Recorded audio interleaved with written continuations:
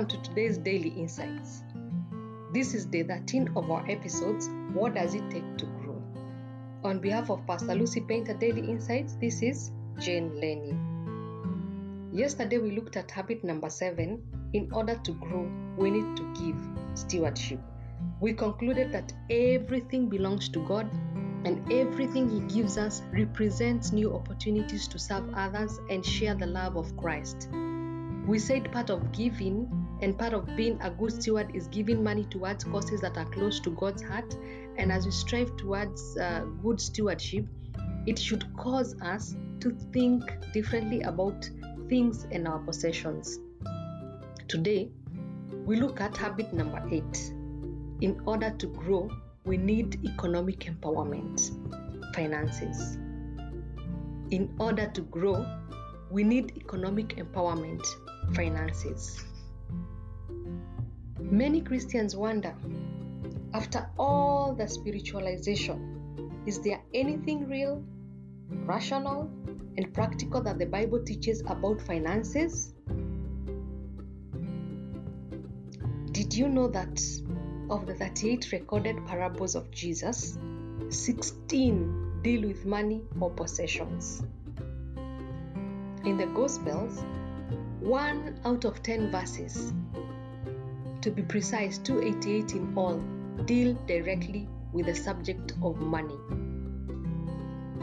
The Bible offers 500 verses on prayer, less than 500 on faith, but, listen to this, but the Bible gives more than 2,000 verses on money and possessions.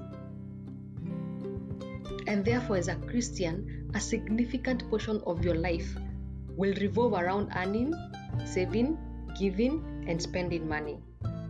And so, your relationship with money isn't something you can just brush aside as unspiritual or unnecessary. What then is finance? Finance is the discipline of managing liabilities and assets measured in terms of their monetary value. What about monetary value? What is money? The Bible represents it as, number 1, a tool. A tool which to accomplish certain predetermined purposes.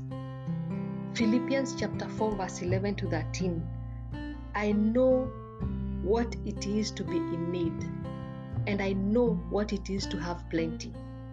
I have learned the secret of being content in any and every situation, whether well-fed or hungry, whether living in plenty or in want. I can do everything through Him who strengthens me. Number 2, what does the Bible represent money as? A test of the user's loyalty. Luke chapter 16 verse 11. So if you have not been trustworthy in handling worldly wealth, who will trust you in true riches? Verse 12. And if you have not been trustworthy with someone else's property, who will give you property of your own? Verse 13. No one can serve two masters. Either you will hate one and love the other, or you will be devoted to one and despise the other. You cannot serve God and money at the same time. Number 3, what is the biblical perspective of money? It is a testimony to the values and priorities that have shaped the user's character. So money then is not an end in itself. Instead, it is a useful object that we've been used or we've been asked to manage according to a higher standard and with reference to a more comprehensive goal. To put it in another way, the Bible characterizes our relationship with money as a question of good stewardship. Good stewardship leads to flourishing, which is characterized by well-being, thriving, and abundance. In the parable of the talents, Jesus teaches that everyone is to maximize the gifts that he or she is given in order to contribute to the flourishing of the world by multiplying the resources we are given.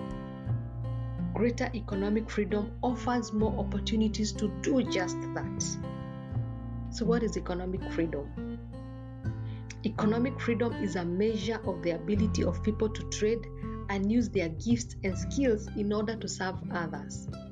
It is the best known path to unleash the creativity of each individual and to fulfill God's given mandate in our lives. We cannot afford to just further jeopardize our ability to flourish as a people, and as Christians who embrace a biblical understanding of work and freedom can make a big difference in our lives and in the lives of those people around us. It is by pursuing our gifts and working while accomplishing that purpose that God has called us that we become the salt and the light of the earth. As we mature into our Christian journey through economic empowerment, finances, we need to acknowledge that God is the source of everything, and we practice stewardship through giving. In the path of economic empowerment, we need to save money, we need to keep out of debt, we need to be content with what we have. Of course, we need to keep records. We need to work hard and seek godly counsel. As one learns that he will know the joy that comes from trusting and obeying God. As you learn to do what we have said, you will know the joy that comes from trusting and obeying in God, and you will mature as you go along in your journey to Christian maturity. On behalf of Pastor Lucy Painter Daily Insights, this is Jane Lenny, taking you through What Does It Take to Grow episodes. God bless you. Shalom.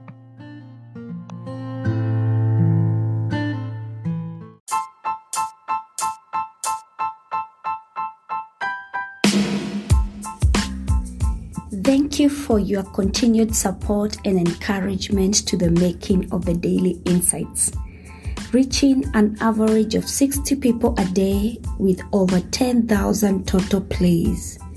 I invite you to partner with us by supporting this podcast through monthly or one-time donation. Your contribution will be used to sustain the episode subscription and hosting platform. My goal is to inspire and share insightful messages in our generation, empowering one person at a time each day to continue serving the purposes of God in our generation. Your support is highly appreciated. Click that support button now and give your support.